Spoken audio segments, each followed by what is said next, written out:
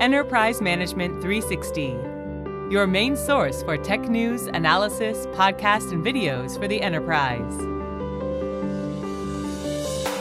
Hello and welcome to this EM360 podcast. My name is Susan Walsh. I'm the fixer of dirty data and I'm delighted to be your host on this podcast. I'm the founder and MD of the Classification Guru, a specialist data classification, taxonomy, customization and data cleaning consultancy. In this episode of the EM360 podcast, I'm speaking to Sam Russo, Practice Director of Automotive and Heavy Duty at Pivotree, and we'll be discussing the art of perfecting product data at scale and speed. Hi, Sam. Hi, how are you? I'm good, thanks. How are you? Can you believe we actually met in person just a couple of weeks ago? I know, I can't believe it. Who would have known? It's like very serendipitous. I can't wait to have a chat with you about this. Tell us a little bit about yourself, your role, which is very long and big, and a little bit about Pivotree. Yeah, so I'm Sam Russo. I am the Practice Director of Automotive and Heavy Duty here at Pivotree. I have maintained or gotten this role because I have 17 years in automotive industry. I have 7 years in automotive data. Specifically, I have worked for two major retailers here in North America. I've worked for a manufacturer as well, and I have also worked for a global third-party data solution for major motor oil, which has all led me up to this position. I also hold a current role as a committee member on the Technology Standards Committee, which is the Auto Care Association's industry standard for data exchange, which is ACEs and PIEs. So all of that rounded up leads me over to Pivotree to help Pivotree lead the way in uplifting the entire digital landscape of automotive and heavy duty. Pivotree, more so, I look at what I say Pivotree is. Pivotree is aimed to be a strategic partner in this industry with experts in data management, supply chain, and commerce. Those are all the things that this industry needs to ensure we get the right part to the right place at the right time. Amazing. And I can't think of a better person to be speaking to right now. Well, I already know that because we have spoken about lots of dirty data in the past. And that's something that we're going to talk about today and how we can help twist that round into better data. Maybe not perfect. Tell us a little bit about dirty data and what you might see in your industry. So one thing, when you refer to dirty data, like you and I, Susan, we are used to those words, and other people I've seen when I say the sucky words of saying your data sucks, they get defensive. So dirty data is any data that's unstructured, unclean, not something that's headless or that you can take action or insight on. So in our world, we ideally have this idealistic nirvana aspect of what perfect data is. And perfect data is like information that is completely free of errors, inconsistencies, inaccuracies. It's a perfect data set. Every data point is accurate, reliable, complete. There's no missing values or outliers. It is an idealized concept. And it's something that we both advocate to achieve because it's very rarely achieved. And it's funny because it's so important with where technological advances are going. In the automotive space, I've spoken on this, is we're fragmented in this industry. And when I say fragmented, we scale from small players that are still managing their data in Excel, which is perfectly fine. Like they have, a very small SKU count. They don't need to do the investment in a big PIM or an MDM. And then you have like the really, really big, heavy players that are like going through those digital transformations. They're building the microservices. They have the MDM. They're implementing data governance. They're striving for that on-demand, real-time data integration. And when you come from like a retailer standpoint or a receiver, you have to be able to scale to both. And so that's a challenge here, is being able to scale to the tiny guys and scale to the big guys. Also within heavy duty is kind of looking at it like I can't even get the data that I need. So that goes back to, if you can't get the data's not there, or you have the big guys, there's too much data. The challenge that we see is, okay, how do we make this data seem like it's perfect and enhance this data to give the consumers what they want, which is a robust, trustworthy data set for them to feel reliable in what they're buying. Do you think we are giving people false hope by talking about perfect data? Because you and I both talk about, the importance of clean data, but at what point do we need to not talk about perfect data and talk about perhaps fit for purpose? I think perfect data is the vision. And like any organization, any team, or anybody you're working for, you should always have a vision, like whether it's a vision board or whatever. We may never achieve perfect data, just because at some point there's always going to be human element of it, and humans aren't perfect. Like majority of the issues that we see in data is usually induced by a human, right? So I think it's a vision that you strive for, and then you bring it back down a couple levels for your team to be like, okay, here's what reality is, and here's how we strive to climb that mountain towards perfect. And that may not be perfect across the board, but here's the minimum that we need to get good data and create that really consumer excellence mindset of getting the data that the consumer needs. Sounds great. I wanted to ask you, you talked about the difference between the smaller businesses and the larger businesses. Do they have shared common problems, or do you find that they have different issues depending on the size? I think some of the core problems, it doesn't matter whether your data set is large or small, it's a core problem. When I talk to clients, and we Pivotree, here at Pivotree, we talk to a various size of scale. Like you can have your smaller guys that are still working from Excel, and then you have like the really big players that are like multi-billion dollars that obviously have the PIM in place. And they all seem to have like the same challenges. Like when I talk to them, it's funny because like people ask me like, what are the challenges here? Whether it's automotive aftermarket or whether it's heavy duty, whether it's a major retailer or whether it's a small manufacturer, all of them are just like having data challenges. And they're like, I need either more data. I need my data to be more structured. I need governance. I need enablement around my data. And it's really nice for people like us because like all of a sudden people are looking at data, because data is like the hardest thing to sell to any executive leadership, to be like, hey, can we invest money in data? Because then they're going to be like, well, what's the return on investment on that? I need to see the return on investment. And most of the time when you're investing in data practices like governance and MDM, reporting and analytics, those are all things that you don't see instant gratification on. It's a process that you see, like if you looked at a bell curve or you looked at a Gantt chart over time, you'll see it increasing sales. Now you can track certain things. Like if you do like an initiative on one product set or something like that, and you just throw all your resources at it and say, let's do a proof of concept, I guarantee you'll see a spike in sales. You either have a higher customer retention, less return rates, and you'll have less frustrated customers on the end when they're clicking around, and you'll see the click rate go down because they found the right product that they needed. Great. You've mentioned PIM a couple of times. Just in case anyone's listening who doesn't know what a PIM is, could you explain that for us? So a PIM is a product information management system. So that's a software solution that software providers, there's multiple of them, that provide to help you manage your product data in a more, let's say, more structured and managed way than maybe Excel could do for you. Yeah, less chance to go rogue with the descriptions and the units of measure, etc. Yeah, they allows you to implement data governance and workflows and all that. Great. And when we talk about aiming for perfect data, within automotive, what does that look like? I think within automotive, it's always perfect is always in the eye of the beholder. So it depends on who you're talking to, right? I've had people say perfect data is just the minimum data that I need to sell the part, right? And then I have people that go with the vision of, I want all the data and all the elements of the data that I need to sell the part as if there was no picture of it. So those are two vastly different. One's going to take a lot of data and one's going to take very little. And somewhere in there is like actually like an ideal state, because if you go to the mindset of, because I've worked for both, if you go with the mindset of, I want to collect every data point as if there's no picture and I can sell it and the customer doesn't ever have to ask a question, then you go into you're pulling in tons of data. It's a lot of data. And what I see and what I say is sometimes quantity doesn't mean quality, whereas maybe you need to look at what are the actual data elements of the product or for the customer that are actually meaningful and insightful. Because Susan, that leads a lot of these industries are looking at like dark data, where it's just they've just been collecting all this data and they collect it. I'm sure they have the best intentions, and then it just sits there, expires, It dies, and then you wonder why you have no space on your server. And it's like, well, you have all these files that you don't use, and you're like, I don't even know what those are for. Yeah. And do you find that we've been cleaning a lot of kind of MRO data, maintenance, repair and ops data, which is similar to the automotive space. And we're finding things like vague and generic descriptions, missing units of measure, the wrong units of measure, the wrong codes. Is that something that you find is quite common within the automotive space as well?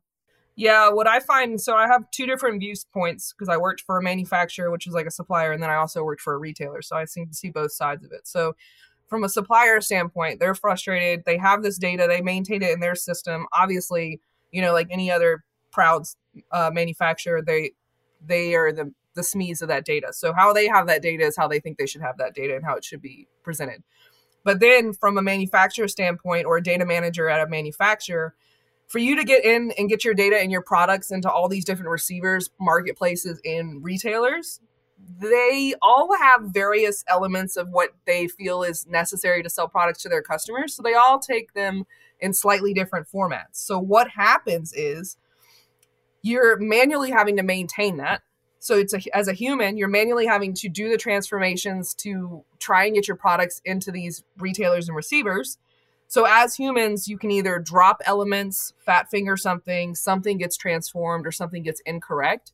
And if you don't have the right monitoring or alerting into your data or the right data governance practices in place, or even data auditing, stuff's going to get missed. It's going to be expired. It's going to get missed. Something's going to get duplicated by accident. I've seen it. And in our industry, it's not only unit of measure that is like an issue. Obviously, unit of measure can impact supply chain for real. But we have a unique thing to our industry, which is fitment data, or you can say it's compatibility data, right? Where certain products fit certain vehicles based off their year, make, model fitment.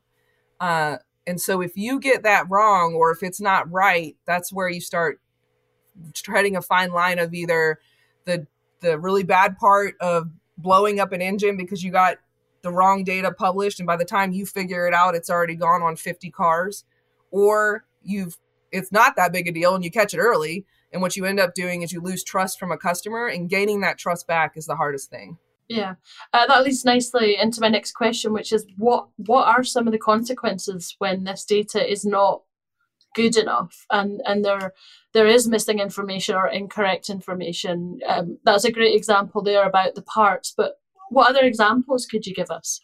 So like another one is not only, some people don't think about this, but like when you have dirty data or like data debt, it's actually costing you more from an IT side infrastructure to manage that data, because whether it's through manually or whether it's through all these band-aids that we've built to clean the data and basically, it's just like a band-aid to manage that data and to overcompensate for dirty data and not just bog down and clean it. That's an added cost. If you put in the investment up front to clean your data, get it standardized, get it into a PIM, get it into something that's like meaningful and actually maintain it like it's a living organism, it'll end up costing you less in the end game. But from a consumer standpoint, we're all driven by consumers. This whole industry, we got dubbed during 2020, we got dubbed as a necessary industry, and we are a necessary industry. We are a 130-year-old industry.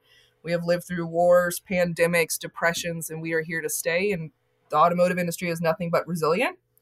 But with this growing customer demand, it's changing. So we've lived off of paper catalogs, and that worked for decades for us.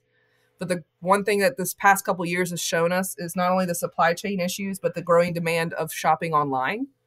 Majority of the workforce nowadays is millennials. And we all like to function from our tablets and our phones. So the data that worked on paper or it could be organized by a printer doesn't work online. And if the data is wrong, majority of the time you don't realize the data is wrong or inaccurate until you have an aggravated customer or an aggravated business or an aggravated industry.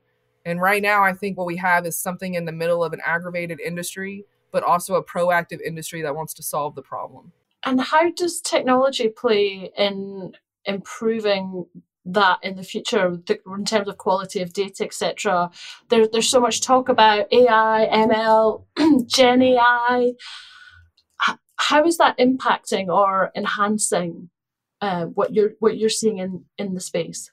I think you said it right there, is how can AI and ML be leveraged as a tool set or as a resource to enhance and enable this industry. AI and ML is, it's the new big data. Big data was the word in the boardroom 10 years ago, right? And now we're suffering the consequences of it, where we just went out and we're like, all right, we're just going to gather all the data we can. And now some of us are looking at, so let's look at the big guys. So some of us are looking at, we've got all this dark data and this dirty data where we just went out with the best intentions and collected all this data we could. And now how do I standardize that? How do I clean it up? I've got frustrated customers that are saying that the data is either incorrect. They're seeing 5 different forms of 5W30 and they're just frustrated. A lot of these major retailers are like, oh, well, we've already figured that out. But what they're saying is they figured it out because they've written all this heavy code as a preprocessor to clean it up on inbound. In my world, that's not cleaning it up. That's just a Band-Aid.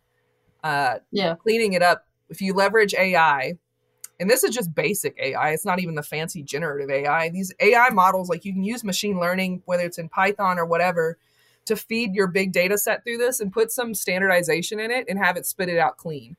Something that would have taken me months to do for a customer, you can do it in probably a week once you put in the factor in the building of the model and feeding the data in there. And then essentially it's kind of like what I tell people is if you hire a home organizer to come into your house, yes, you hire that home organizer to come into your house because you don't know how to organize it and it's overwhelming. Yeah. You're looking at a mountain of data debt. And so this home organizer, which is AI in this instance, is going to come into your house. It's going to organize things. It's going to suggest some stuff for you as well. And then it's going to put you in a better state that you can start to manage it. Data is a living thing, in my opinion, and it has to be maintained. It's not a project, it's a product and a platform. And so AI can be used to do those basic things. It can also be leveraged to do auto classification. So a lot of times when you're onboarding a product, you're saying what that product is so that it can be classified into an internal hierarchy and then also classified into an external hierarchy, which is your retail hierarchy. And AI can be used to automate that. And also what I'm seeing and what I'm leveraging here at Pivotree is looking at data the same way that we look at supply chain and creating that dashboard-like experience to where you can look at your data through a logistics dashboard that's like a control tower to where it gives you that alerting and monitoring. Yeah. I have actually experienced this where you don't realize that you had a giant drop in data until the field is telling you that, hey, all of a sudden we've dropped 4 million vehicle records. And so this type of having that kind of mindset over your data, the same way you look at supply chain and logistics, can really help you enable any organization to really see that data before it's a problem and be reactive or be proactive really rather than reactive when there's a problem. The other one that you mentioned was generative AI. So I'm going to touch on that because I know everybody wants to know about generative AI. Generative AI has taken off this year since February is when ChatGPT went public. It's a great tool, and it's a great tool with great power, but with great power comes great responsibility. So you have to use it responsibly, especially in the automotive world, because what we're seeing and some of the players in this space are already doing stuff with AI is we really need an automotive specific large language model in this space. Yeah. Because some of the things we do with fitment, engines, specs on an engine, those are all unique things to us that if you could literally plug in some of these technicians that have been in the industry for 50 years and then have it spit back what it should be, then it'd probably be accurate. But where you can use generative AI is for data fill. It can predict where data could be filled possibly. It can enhance your marketing text to make it really fancy for all the SEO and make it really eye-catching. Where I'm also seeing is that you take the product data attributes and it can build fancy SEO titles for you. Things that would have taken me a month to do, I've watched somebody do it within seconds. It takes all the attributes, makes a fancy title, and then it even gives a year range of fitment on the end of it. This is where I'm really seeing generative AI. It's also for giving that personalized experience for the customer to really create that omni-channel presence of making them feel more personalized in the responses that are auto-generated. I mean, it sounds like you are helping your customers in so many amazing ways, and they're really benefiting from your expertise and knowledge. I mean, I'm really trying. The one thing about me is, and unique, I guess, about me is I'll embrace that it's unique about me is I've got it from, I live and breathe automotive and heavy duty, not only in my career, but in my personal life. So like my husband owns a speed shop here in Roswell. So I've been an enthusiast for a long time. I know what the guys at the counters are complaining about. I know what the technicians are complaining about. But then also I've lived on the data side of these major retailers and manufacturers. So I know where the data is coming from and some of the limitations there as well, where it's almost like I have a full circle lens of experience. And to me, this industry is really going to, any organization or company in this industry, it's not so much anymore who can give the cheapest price. It's really coming down to who can give the best customer experience and give me that personalized touch, and also who can get it to me the fastest is where it's coming down to. I reckon that's you. So if someone is listening to this and they're thinking, our business really needs to do this, what's the best way to get started? I mean, I think like any issue, the good thing is to look in the mirror and say, I think I need to do this. And, acknowledging the fact that you may have a data problem and being okay saying that. I see so many people get defensive when you're like, hey, it might be a data problem. And they're just like, well, we're not going to really invest in the data platform right now. We're really going to invest in all our supply chain issues. And so you have to go through that like full circle where you're like, all right, well, I'll be here when you realize your supply chain issues are actually stemming from your core foundational data issues. But I think the first step is recognizing that you may have a data problem and then also asking for help. So like here at Pivotree, I mean, I sound smart, but I can tell you right now, the people behind me are even like smarter than I am. And so like we have like taxonomists, people that are really dedicated to data governance. We've also got supply chain professionals, e-commerce. So these guys, like they really like one meeting with anybody, they can really come in just like a sample data set. You can pass it off to them and they'll give you all this insight that you may not have looked at because you've had such a like investment, so close perception at this data, but they could tell you like, here's all the things that you could do with this. You could do a fancy PIM. Just recommending a fancy PIM isn't going to solve your data issues. I'll tell you that right now. Your data's got to be ready to move into that new house. So that's where you've got to start. That's fantastic advice. Before we wrap up, any other advice that you'd give to anyone listening who's struggling with their data right now, apart from give you a call? The biggest one I tell people is usually when I hear the data issues, and it's from the bigs and the smalls, is I always make sure to tell them, like, you're not the only one. That is so true. Sometimes people feel like they feel overwhelmed. They feel like it's just their company. I don't understand why we're not up to date, blah, blah, blah. I'm telling you right now, even the biggest guy, the biggest player has some of the same data problems. They just may be covering it up better than you are. It's fantastic. I sit in a lot of events, and as soon as one person starts opening up about their data problems, everyone around them does as well. Like group therapy. And then they find out that everyone has the same problems and they're not alone. They all have the same problems. There's especially in this industry, it's a lot of siloed data. This industry is big about acquisitions. I don't know about any other industry that's maybe doing that, but we like to acquire people to become bigger. And then also we have a lot of siloed data where we also like to stay in our silos head down, especially when you have acquisitions.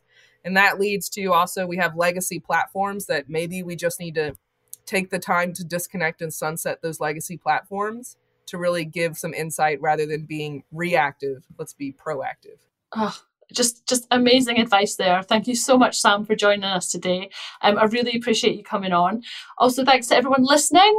We hope that you took a lot away from today's podcast. I certainly did. And for further information on what we've talked about, then please head on over to pivotree.com.